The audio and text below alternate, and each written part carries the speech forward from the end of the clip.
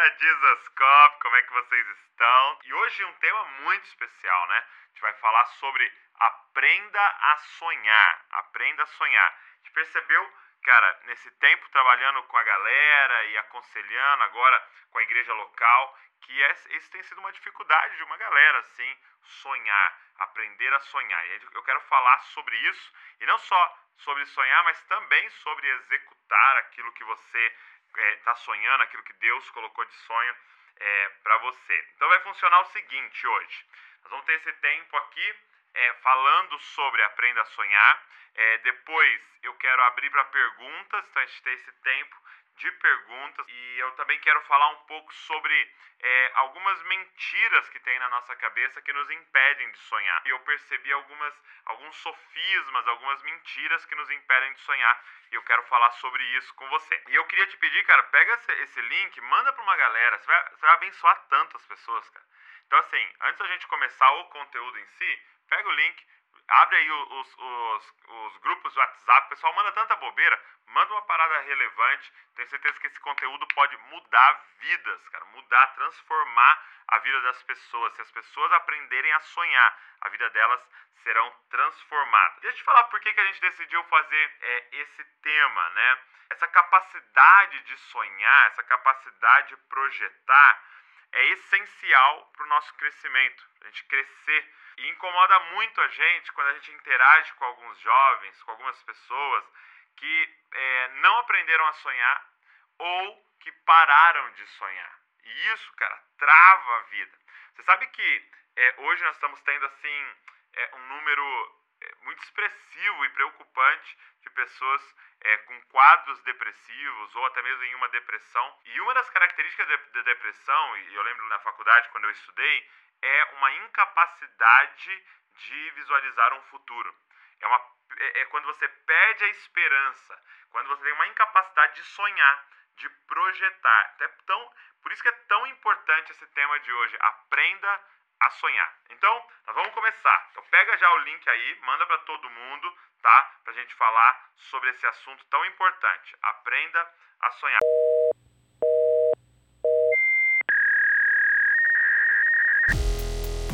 Está começando o podcast JesusCopy, a revolução das cópias de Jesus. Então vamos lá, gente.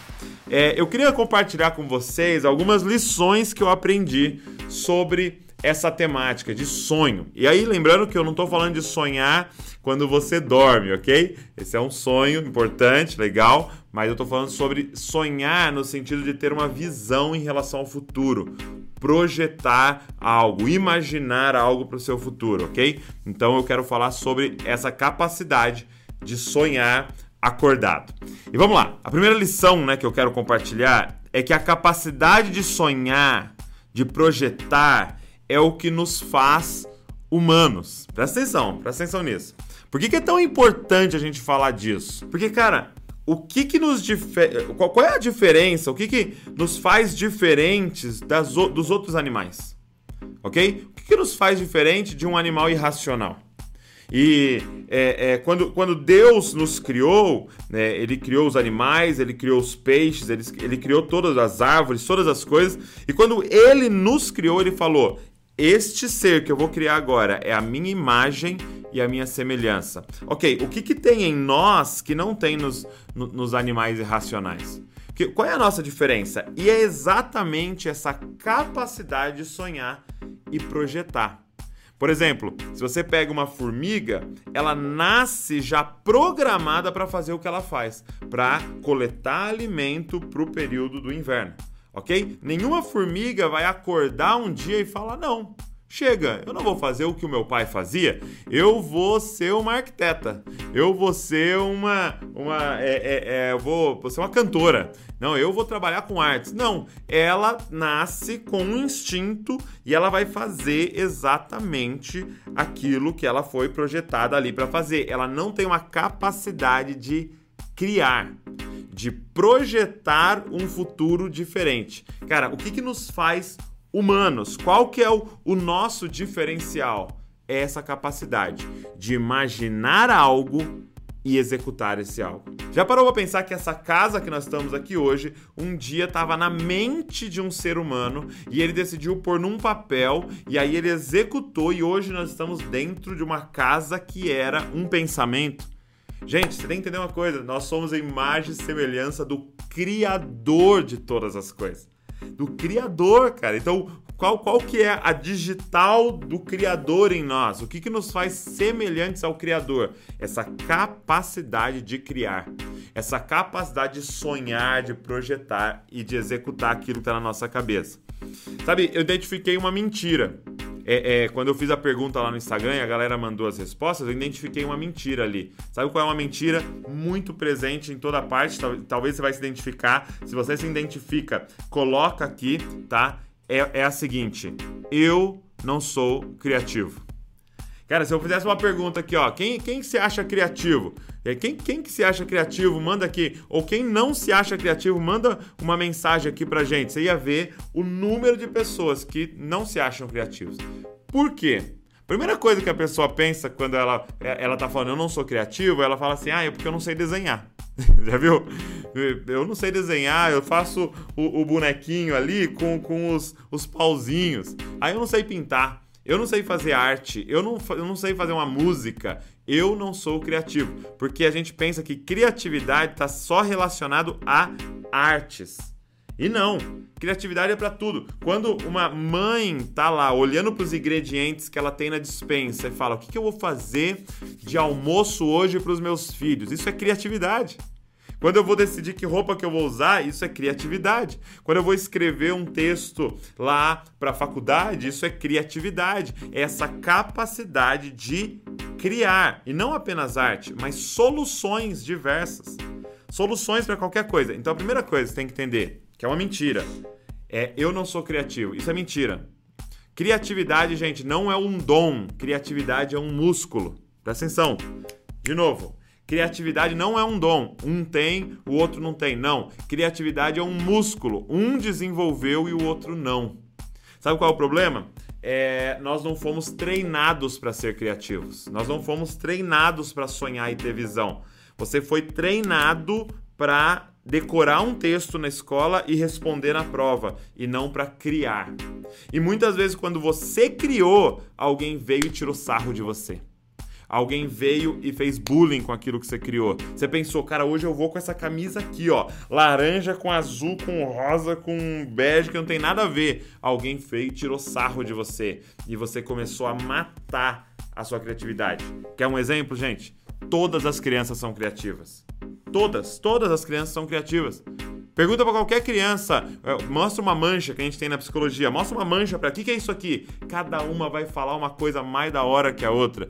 Por quê? Porque nós somos criativos. Isso é a marca do Criador em nós. Nós somos imagem e semelhança daquele que cria todas as coisas.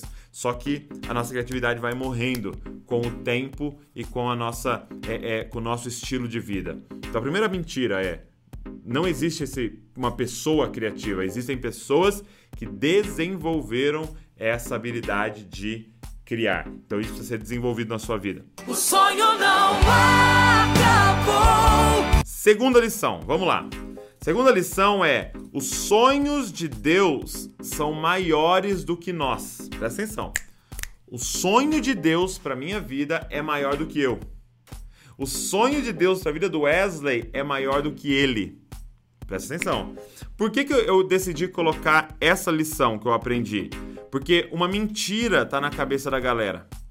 Olha só, tem um sofisma na cabeça da galera que eu identifiquei nos comentários lá. Eu não sonho porque eu acho que eu não vou conseguir. E isso é uma mentira, mas ao mesmo tempo não é uma mentira. Deixa eu te dizer uma coisa. Você não vai conseguir. Mas Douglas, por que eu vou sonhar então se eu não vou conseguir? Deixa eu te falar uma coisa. O sonho que Deus tem para sua vida, você não vai conseguir executar. Você não vai ver ele completamente concretizado. Sabe por quê? Porque os sonhos de Deus são maiores do que a gente. Cara, pense em Abraão. Deus fala, Abraão, sai da tua terra, do meio da tua parentela e vá para uma terra que eu te mostrarei. Abraão sai. Então ele está numa visão, ele está num sonho que Deus deu para ele. Deus fala assim, sai da tua tenda, Abraão, agora, olha pro céu, tá vendo as estrelas? Tenta contar. A sua descendência será maior do que essas estrelas. Olha os grãos de areia. A sua descendência será maior do que o número de grãos de areia. Presta atenção. Deus acabou de falar para ele sobre um sonho.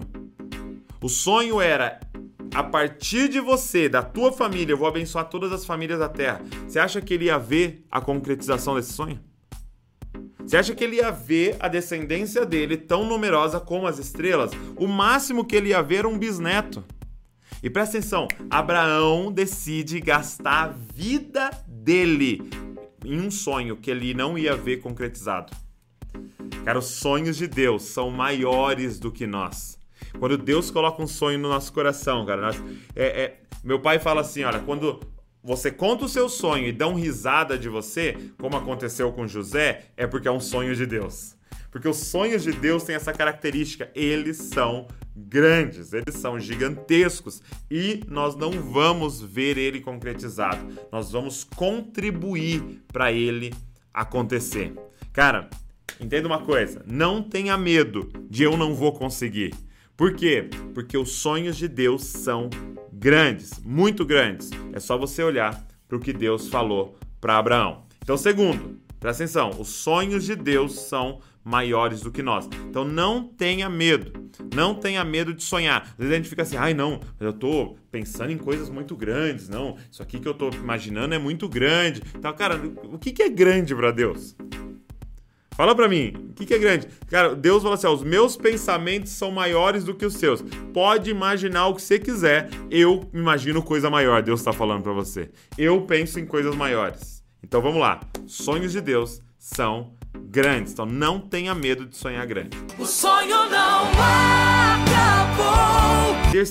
Terceira lição que eu quero te falar sobre aprender a sonhar. Os sonhos de Deus são sempre para nós, nunca para eu. Olha lá, agora começou a apertar. Douglas, eu tenho uma dúvida, como é que eu sei que é um sonho de Deus? A pergunta é, os outros vão ser beneficiados ou só você? Porque se o seu sonho é você sendo beneficiado, não é um sonho de Deus, é um sonho da tua carne. Agora, se o seu sonho é para que outros sejam abençoados, é um sonho para nós e não para eu, isso é um sonho de Deus. Tá? Isso é um sonho de Deus. Presta atenção. O seu sonho tem que ser abençoar o maior número de pessoas possíveis. Não sei relacionado ao que cada pessoa vai ser de um jeito, mas o seu sonho tem que ser abençoar o maior número de pessoas possível. Você está sonhando. Presta atenção no que Deus fala para Abraão. Ele fala assim, olha, Abraão, eu vou te abençoar. Só que não para aí. O problema é que a gente pega só essa parte. Uau, você é abençoado por Deus, você é rico, você é milionário. Mas ele fala assim, para que você seja uma bênção.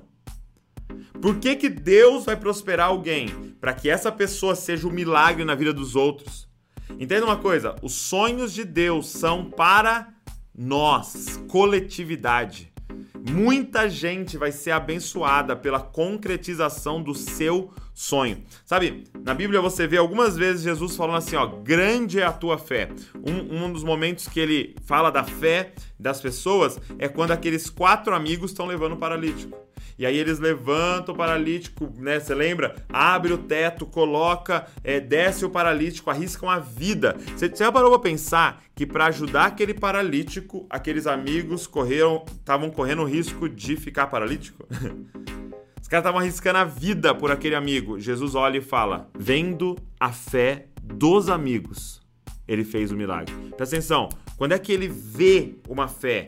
Quando as pessoas estão arriscando a vida pelo outro.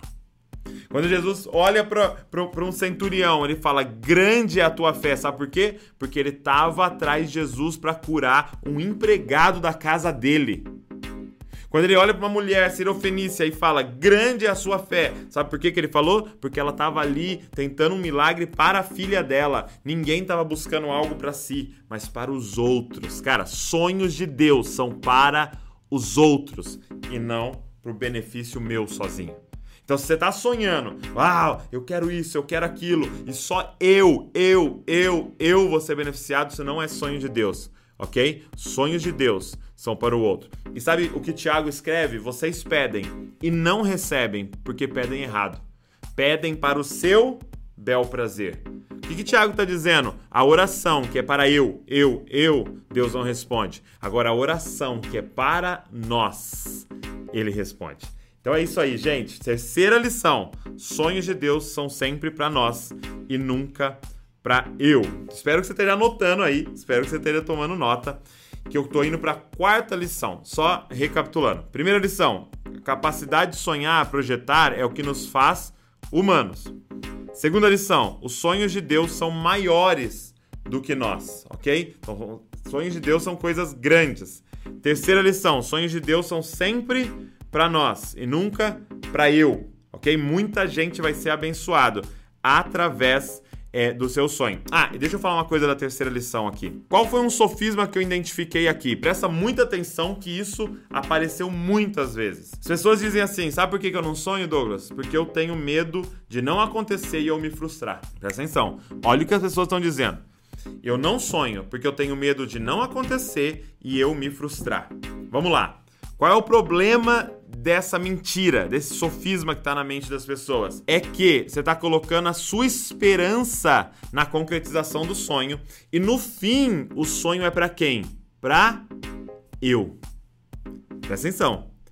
Se eu tô com medo de o sonho não se concretizar e eu me frustrar, significa que eu tô sonhando para eu e não tô sonhando para o outro. Por exemplo, se eu fala assim, não, eu quero pregar o evangelho, eu quero ser um grande pregador, pregar no Brasil inteiro. Mas eu tenho medo, porque e se não der certo, eu vou me frustrar. Então significa que você não quer ser um pregador para abençoar os outros, você quer ser um pregador para ser famoso, para ser reconhecido, para o seu eu ser exaltado. Porque entenda uma coisa, quando o seu sonho é para benefício dos outros, você não tem medo de se frustrar, você não tem medo de tentar, porque se não der certo, não altera em nada quem eu sou.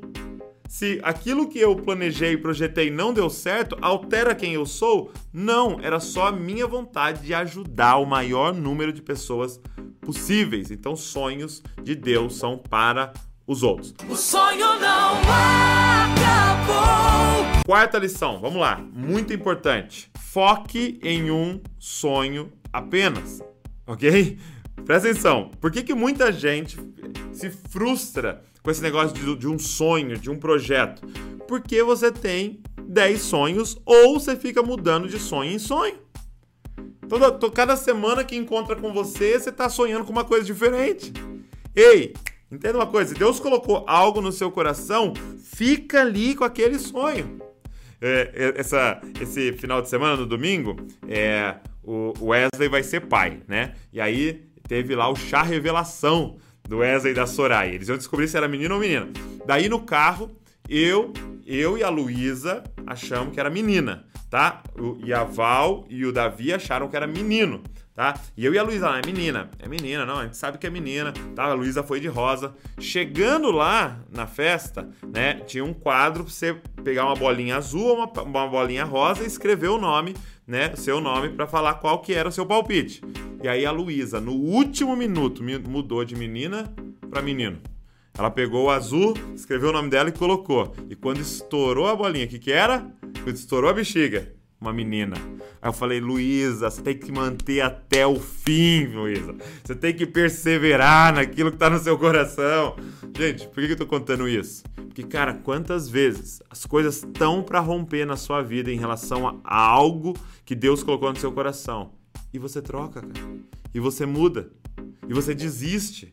E você deixa pra lá porque não isso aqui parece maior, essa oportunidade parece melhor. Ei, foque em uma coisa. Cara, deixa eu dar um exemplo pra você. Martin Luther King Jr., ele disse, qual é a frase dele? I have a dream. Ou seja, eu tenho um sonho. Não é eu tenho 10 sonhos. Não é eu tenho 13 sonhos. Eu tenho um sonho. Qual é o seu grande sonho que vai mudar a história das pessoas, cara?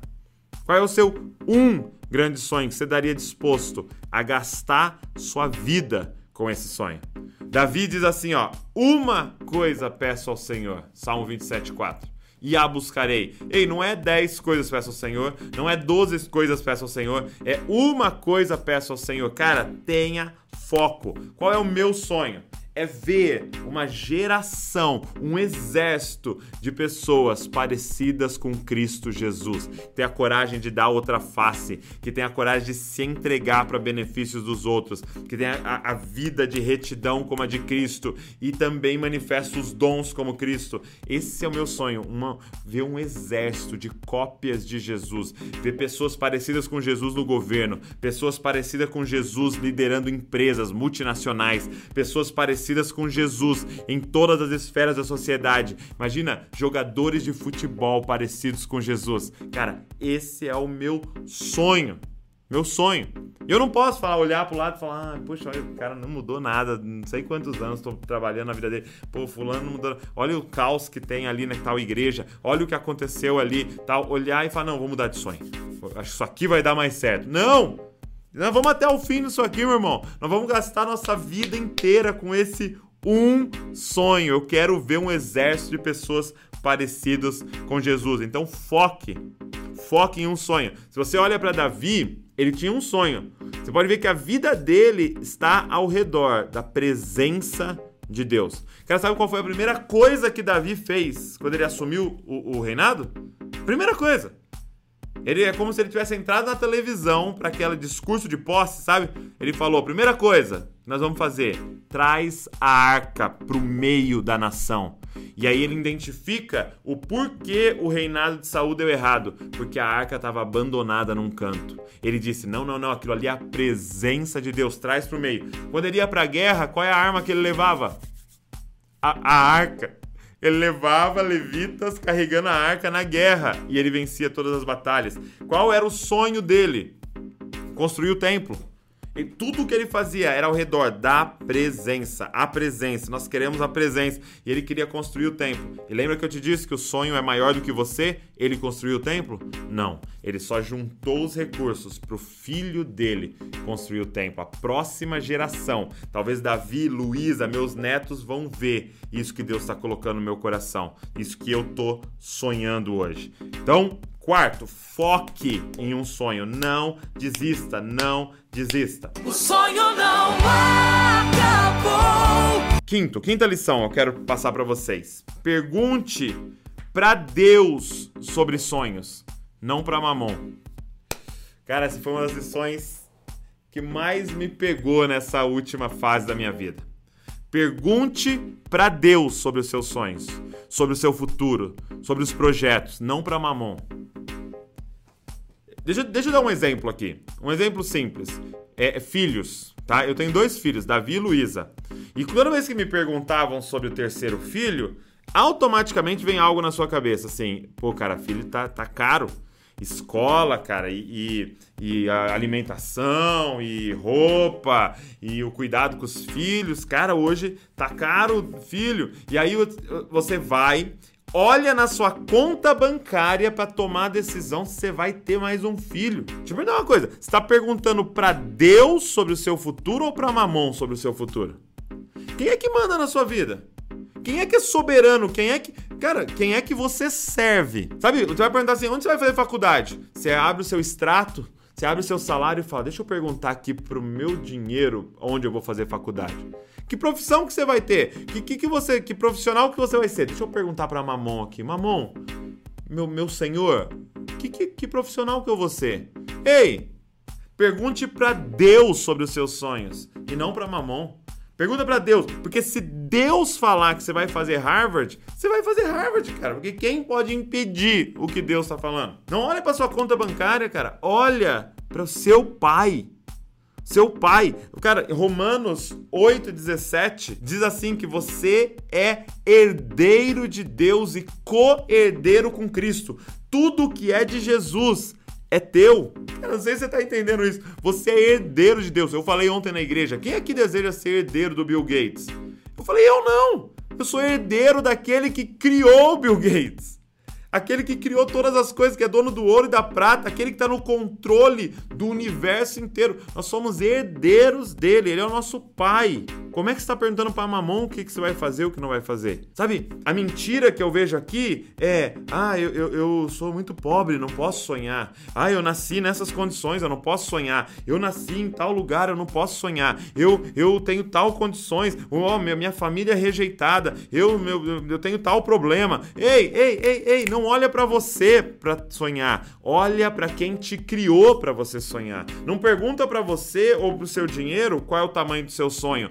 Pergunta pro seu pai qual é o sonho. O Deus do impossível, o Deus grandioso, soberano sobre todas as coisas. Não pergunte para Mamon sobre como sonhar, mas pergunte para Deus como sonhar. Sabe, nós teremos que ter a coragem de perguntar para ele onde o Senhor quer que eu faça faculdade. Mas ouvir a resposta dele. Aonde o Senhor quer que eu trabalhe? Quem que o Senhor quer que eu seja? Olha só, eu tava lendo hoje com as crianças, né? Eu tô fazendo devocional com as crianças em Marcos. Eu tava lendo Marcos capítulo de número 8. E é a segunda multiplicação de pães, o que é bem bizarro, assim. Porque ele tá diante de 4.000 pessoas, que é menos do que a anterior, que tinha 5.000 homens, e aqui tem 4.000 homens, fora mulheres e crianças. E aí eles estão há 3 dias com Jesus, Jesus fala assim, olha, eles estão com fome, vamos dar o que comer pra eles. Sabe o que os discípulos falam? Onde que nós vamos arrumar comida pra tanta gente? Eles olham pro lado, esse lugar é deserto, onde é que a gente vai arrumar comida? Gente, Jesus tinha multiplicado pães para 5.000 e sobrado 12 cestos. E eles estão de novo olhando pra a vida deles, perguntando, como que a gente vai arrumar tanta comida? Para de olhar ao seu redor e olha para quem está mandando você alimentar 4.000 pessoas. Se Jesus mandou, ele vai bancar. Ei, se Deus falou, ele vai bancar o que ele falou. A pergunta muitas vezes é se ele falou. E uma das características que foi ele que falou é isso que eu falei antes. Isso aí vai ser para benefício de nós e não de eu. Isso aí é por amor aos outros e não de eu. E aí é uma das características de que se Deus falou. Então, quinta lição, pergunte para Deus sobre os seus sonhos e não para Mamon. O sonho não acabou. Sexta lição que eu quero te passar é que filhos sonham, escravos não. Presta atenção. De novo. Filhos sonham, escravos não sonham. Em Romanos 8, verso de número 15, diz assim, olha, eu vou ler para vocês. Porque vocês não receberam um espírito de escravidão para viverem outra vez atemorizados. Cara, o que eu mais ouvi, tenho medo de sonhar, tenho medo de sonhar, tenho medo de sonhar. Vocês não são escravos para ter medo. Mas receberam o espírito de adoção, por meio do qual clamamos Abba, Pai. E olha o que diz, verso 16. O próprio Espírito confirma ao nosso espírito que somos filhos de Deus. Verso 17. E se somos filhos, somos também herdeiros, herdeiros de Deus, co-herdeiros em Cristo, e se com Ele sofremos, para que também com Ele sejamos glorificados. Olha só, está dizendo, você não recebeu um espírito de escravidão para ficar atemorizado. Você recebeu um espírito da adoção, que clama, faz você clamar, papai. Nós somos filhos, gente. Por que eu estou dizendo isso? Porque há na nossa nação, eu tive um tempo de mesa com o Paulo Borges, e ele me atentou para algo, ele falou, Douglas, o problema hoje da igreja brasileira, na verdade do brasileiro, é que nós temos uma mentalidade de escravo. A gente acorda e vai dormir pensando em fazer, e nós não conseguimos sonhar, porque nosso foco todo é em fazer. Olha o que ele me disse, presta atenção, o Paulo Borges falou assim, Douglas, você já reparou que o Brasil é um dos únicos países que usa no final da sua nacionalidade o sufixo eiro. Como é que nós nos intitulamos? Os brasileiros. E eiro é um sufixo para trabalho. É a mesma coisa do padeiro. É a mesma coisa do marceneiro. Então nós falamos, Brasil não é uma identidade, Brasil é uma função. Cara, por quê? Porque é uma mentalidade de escravo que ficou em nós. E a gente só sabe executar, fazer. Dá alguma coisa para nós fazer. Nós vamos fazer bem feito. Mas Deus quer nos ensinar a ser filhos. Deus quer nos ensinar que nós somos filhos do rei, príncipes. E príncipes sonham, cara.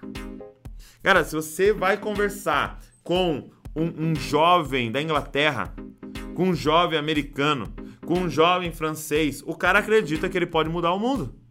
Tem jovem francês lá que acredita que ele vai mudar o clima do mundo com os cartazes que ele está fazendo. E talvez não vão, só que acreditam que vão. Por quê? Porque são príncipes. São filhos, cara, que aprenderam a projetar, a sonhar, aprenderam que não tem limites para eles. Cara, nós precisamos vencer uma mentalidade de escravos e ser colocados numa mentalidade de filhos de Deus. Porque essa mentalidade de escravos não nos deixa. Presta atenção, escravo conseguiu sair do Egito.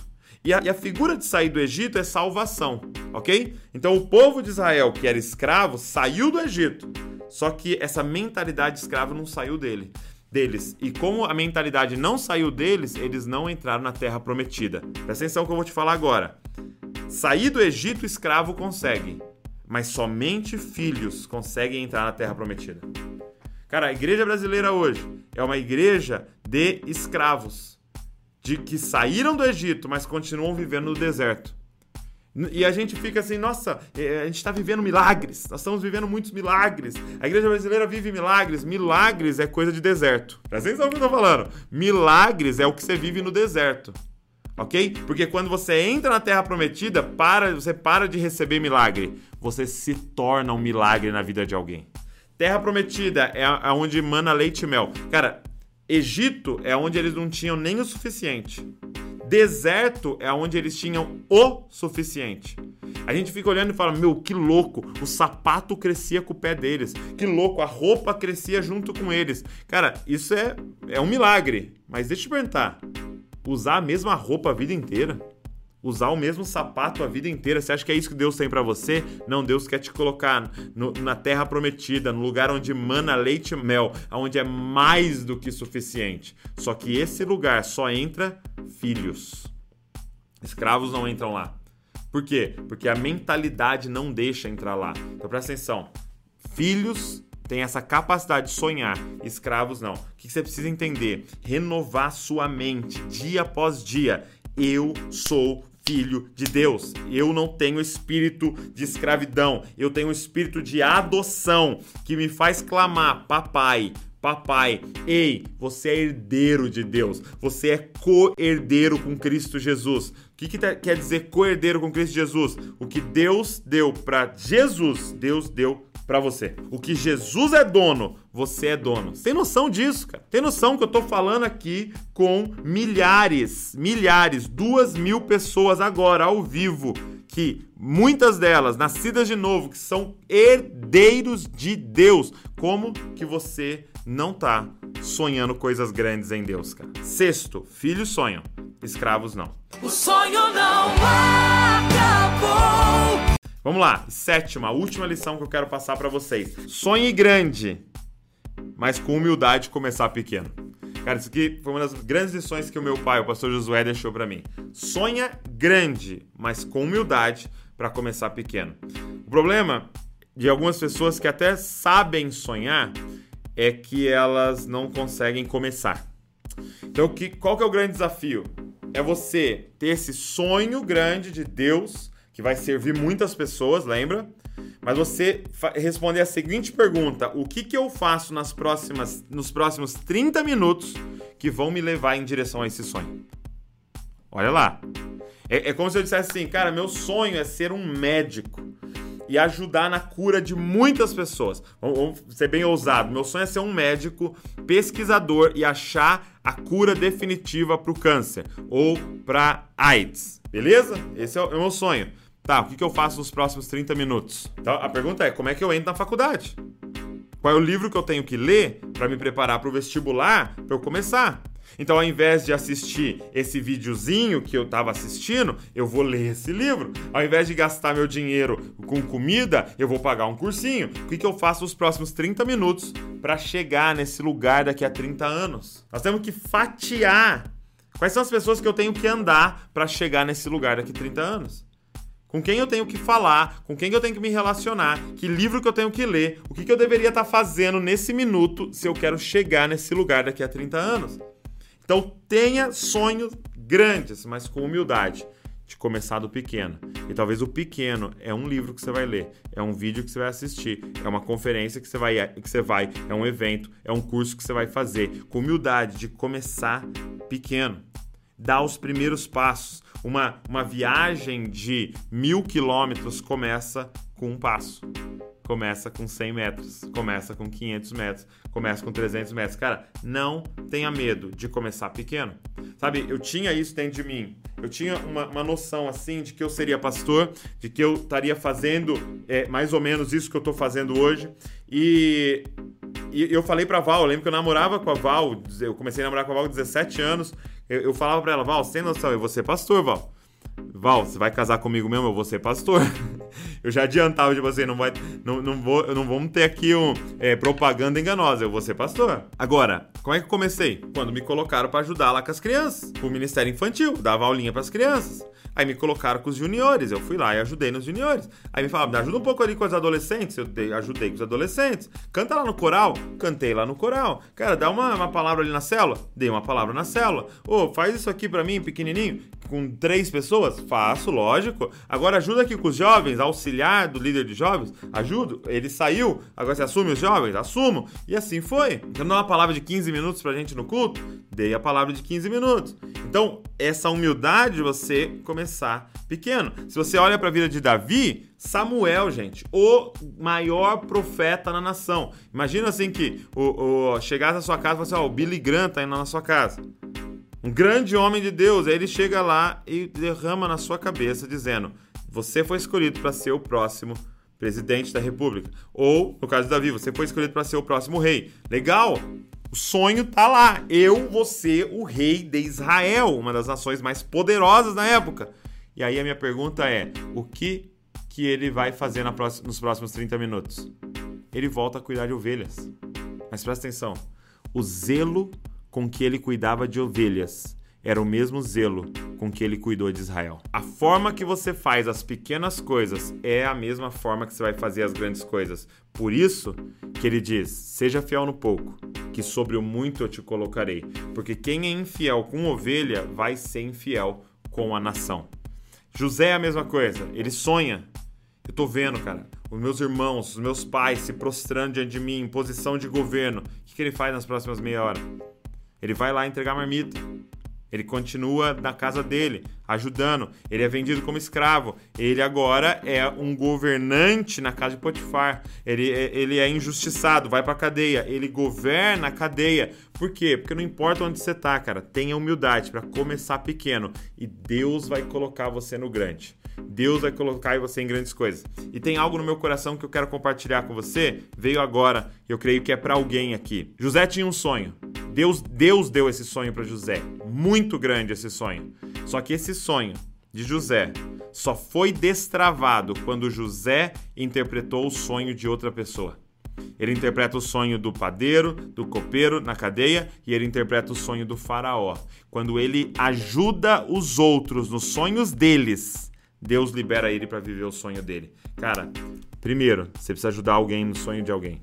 Você precisa ajudar no sonho de alguém. Você precisa ajudar no sonho do seu pastor. Você precisa ajudar no sonho do seu chefe. Você precisa servir o sonho de alguém.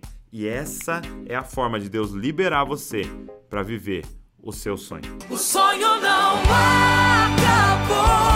Glória a Deus, gente. Essas são as 7 lições que eu queria passar para vocês. Agora, eu quero responder algumas perguntas. Vamos lá. Como saber se o sonho que tenho é da vontade de Deus? Vamos lá. Uma das principais características de um sonho de Deus é que ele é para benefício de muitos, ok? Então, lembrando que eu falei lá, sonho de Deus é para nós, não para eu. Então, como é que eu sei, Douglas? É se você vai ter que sacrificar para que outros sejam abençoados. Isso é um sonho de Deus. E claro, se Deus falou com você, e se você compartilhando com outras pessoas de Deus, elas identificam que isso também é de Deus. Então, você tem que sonhar em nós, ok? Então, sempre que eu tenho um sonho, eu compartilho com a Val, eu compartilho com o Wesley, eu compartilho com o Thiago, eu compartilho com o Arthur, eu compartilho com a igreja, ok? Esse corpo, ele identifica que aquele sonho é de Deus, testifica no coração de outras pessoas. Compartilha com a sua liderança, eu compartilho sempre com meu pai, sonhos que eu tenho, e eu vejo se testifica, ok? Mas lembrando, benefício de outros, vai abençoar muita gente. Tem cheiro de sonho de Deus isso daí. Vamos lá, o que mais? Como mudar minha mente de escravo para mente de filho? O Wesley acabou de ler ali. Olha só, seguinte, renovação de mente. Até alguém mandou, Romanos 12:2. Cara, você tem que se debruçar na palavra e acreditar que a palavra de Deus é a verdade, ok? O que você viveu de experiência, o que falaram pra você, o que você acha, isso não é a verdade. A verdade é o que a palavra de Deus diz. E a palavra, Romanos 8:17, diz que você é filho de Deus, porque você recebeu o espírito da adoção e esse espírito clama, Abba, Pai. Então, gente, é diário você martelando na sua própria cabeça ali, na sua meditação. Eu sou filho de Deus, cara. Eu sou filho de Deus. Para de pensar como escravo. Eu sou filho de Deus. Eu sou filho de Deus. E medita nos textos. Come os textos. Leia os textos. Memoriza os textos. Repete os textos. Para que essa mentalidade de escravo saia. A mentalidade de escravo, para você identificar, ela só pensa em fazer. E ela pensa que o que define ela é fazer. O que eu faço me define. Deixa eu te dar um exemplo. Os discípulos tinham uma mentalidade de escravo. Porque quando eles estão na última ceia, eles estão numa discussão. Quem é o maior entre nós? Quem é o maior entre nós? Porque, na verdade, eles estavam na discussão de quem é o menor entre nós. Porque quem for o menor vai lavar os pés. Porque era a função do menor escravo lavar os pés. Por que eles estavam nessa paranoia? Por quê? Porque eles achavam que o que eles faziam definiam quem eles eram. Então, se eu for lavar os pés, eu vou estar dizendo que eu sou escravo. E sabe quem vai lavar os pés? O filho. Porque o filho não é definido pelo que ele faz. Por isso que ele pode servir a todos, por isso que ele pode ser o menor de todos, porque baixar e lavar os pés não faz dele menor, na verdade até faz ele maior, porque ele é filho, ele não tem medo de fazer o trabalho sujo. Então, é uma renovação de mente constante, para que toda essa mentira que entrou no seu coração saia e a verdade venha a habitar em você. Vamos lá. Ó, Douglas, eu estudo para ser policial federal. Mas pessoas que estão próximas de mim dizem que ser polícia não é de Deus. O que fazer? Cara, ser polícia é de Deus, é um sacerdócio. Você está trabalhando na segurança das pessoas. Então, qual é a motivação no seu coração para isso? Os outros. Eu quero trazer justiça para o Brasil. Eu quero trazer mais segurança para o Brasil. Eu quero tal. E essa tem que ser a motivação do seu coração. Isso é um sonho de Deus, cara. É arriscar a vida para que outros vivam. É arriscar a vida para que outros estejam seguros. Isso é um sonho de Deus. Então, continue e seja o melhor, cara, e traga justiça para nossa nação. Paulo afirmava que era escravo de Cristo. O que somos? Filhos ou escravos? Cara, Paulo usava esse termo para dizer que quem era soberano na vida dele era Cristo. Para quem ele perguntava o que devo fazer, é para Cristo. Só que ele também disse que você é filho de Deus. Você é você é irmão de Cristo, tá? Você é irmão dele. Só que Cristo é nosso Salvador e Senhor. Então você pergunta as coisas para Cristo. Só que Cristo sempre te aponta para a liberdade. Ser escravo de Cristo é ser livre, porque Cristo nunca te aponta para algo que vai te prender. Ele sempre te aponta para algo que te liberta. Como saber se estou preparada para viver os sonhos de Deus? Você nunca vai estar preparado para viver os sonhos de Deus, porque são os sonhos de Deus que preparam você. Presta atenção. Eu nunca me preparo para viver um sonho. É o sonho, eu viver o sonho que vai me preparando, ok? Quando eu estou na jornada em direção ao sonho, que eu falei em uma das primeiras lições, que os sonhos de Deus são maiores do que nós. Então, o sonho de Deus a gente nem vai ver concretizado, as próximas gerações que vão ver. Mas enquanto eu estou no sonho, Deus está trabalhando em mim.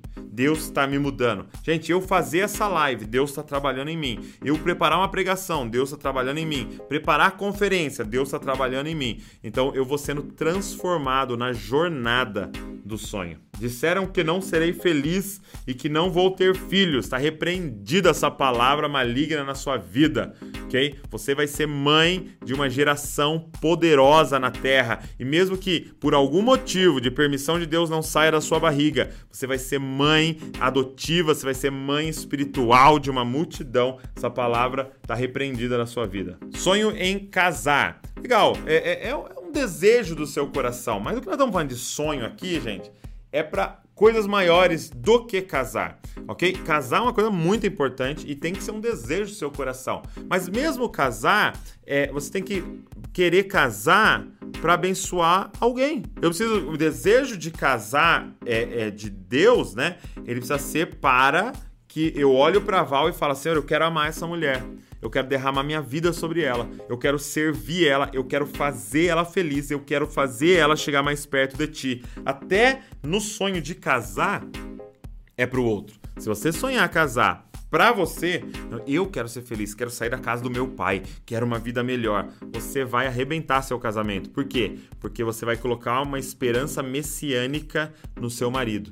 Uma esperança messiânica na sua esposa. E você vai idolatrar e você vai destruir o seu relacionamento. Então, até mesmo no sonho de casar, precisa ser para benefício do outro. Você casar, precisa ser a bênção do seu marido. Você casar, precisa ser a bênção da sua esposa. O meu pastor não concorda que eu estude para concurso público, porque consome muito meu tempo. Seu pastor tem uma cabeça minúscula, pequena. E ele está vivendo um grande problema, que é separar vida espiritual e vida secular. Não existe vida secular. Tudo é espiritual. Gente, quando Deus criou Adão, ele criou Adão e deu uma ordem para ele. Cultive. A palavra no original, cultivar, é a mesma palavra para quando um sacerdote entrava para trabalhar dentro do tabernáculo. Por quê? Porque cultivar vem da palavra cultuar. Ou seja, para Deus, cuidar do jardim e ser sacerdote no templo é a mesma coisa. Por quê? Porque você é espiritual. Estude para o concurso, cara. Faça o seu melhor e entre em posições de destaque na nossa nação para levar a justiça e o reino de Deus para a nossa nação. Não existe essa divisão. Alguns foram chamados sim para a eclésia, para trabalhar dentro da estrutura igreja, mas outros foram chamados para fora, que é a maioria, para ser professores, para estarem dentro das academias, para estarem dentro dos times de futebol, para serem advogados, mestres, manicure, cabeleireiro, cozinheiro. Foram chamados para levar o reino para esses lugares. Estude muito, estude bastante e entre no melhor concurso aí da sua região. Olha só, quando é um sonho só, que o único abençoado sou eu, e às vezes até prejudica alguém ao redor, não é um sonho de Deus, ok? Gente, sonho de Deus. Nós fomos criados para ser como Cristo. O que Cristo sonhou? Em você. Cristo sonhou com você, cara. Na cruz do Calvário, estava pensando em você. Então para de gastar sua vida, sua energia pensando em eu e começa a pensar em nós. O que beneficia a nós? O que vai ser bom para nós? Isso é um sonho de Deus, cara. Isso é um sonho de Deus. E até no que você vai pedir para você, que aquilo que vier para você seja para benefício dos outros. Gente, muito bom ter esse tempo com vocês. Foi muito bom. Espero que você tenha aprendido um pouco mais aí de como sonhar. Pegue o link e manda para todo mundo. Deus abençoe você e não se esqueça, você é uma cópia de Jesus. Valeu! O sonho não acabou. We're sorry, the number you have dialed is not in service at this time.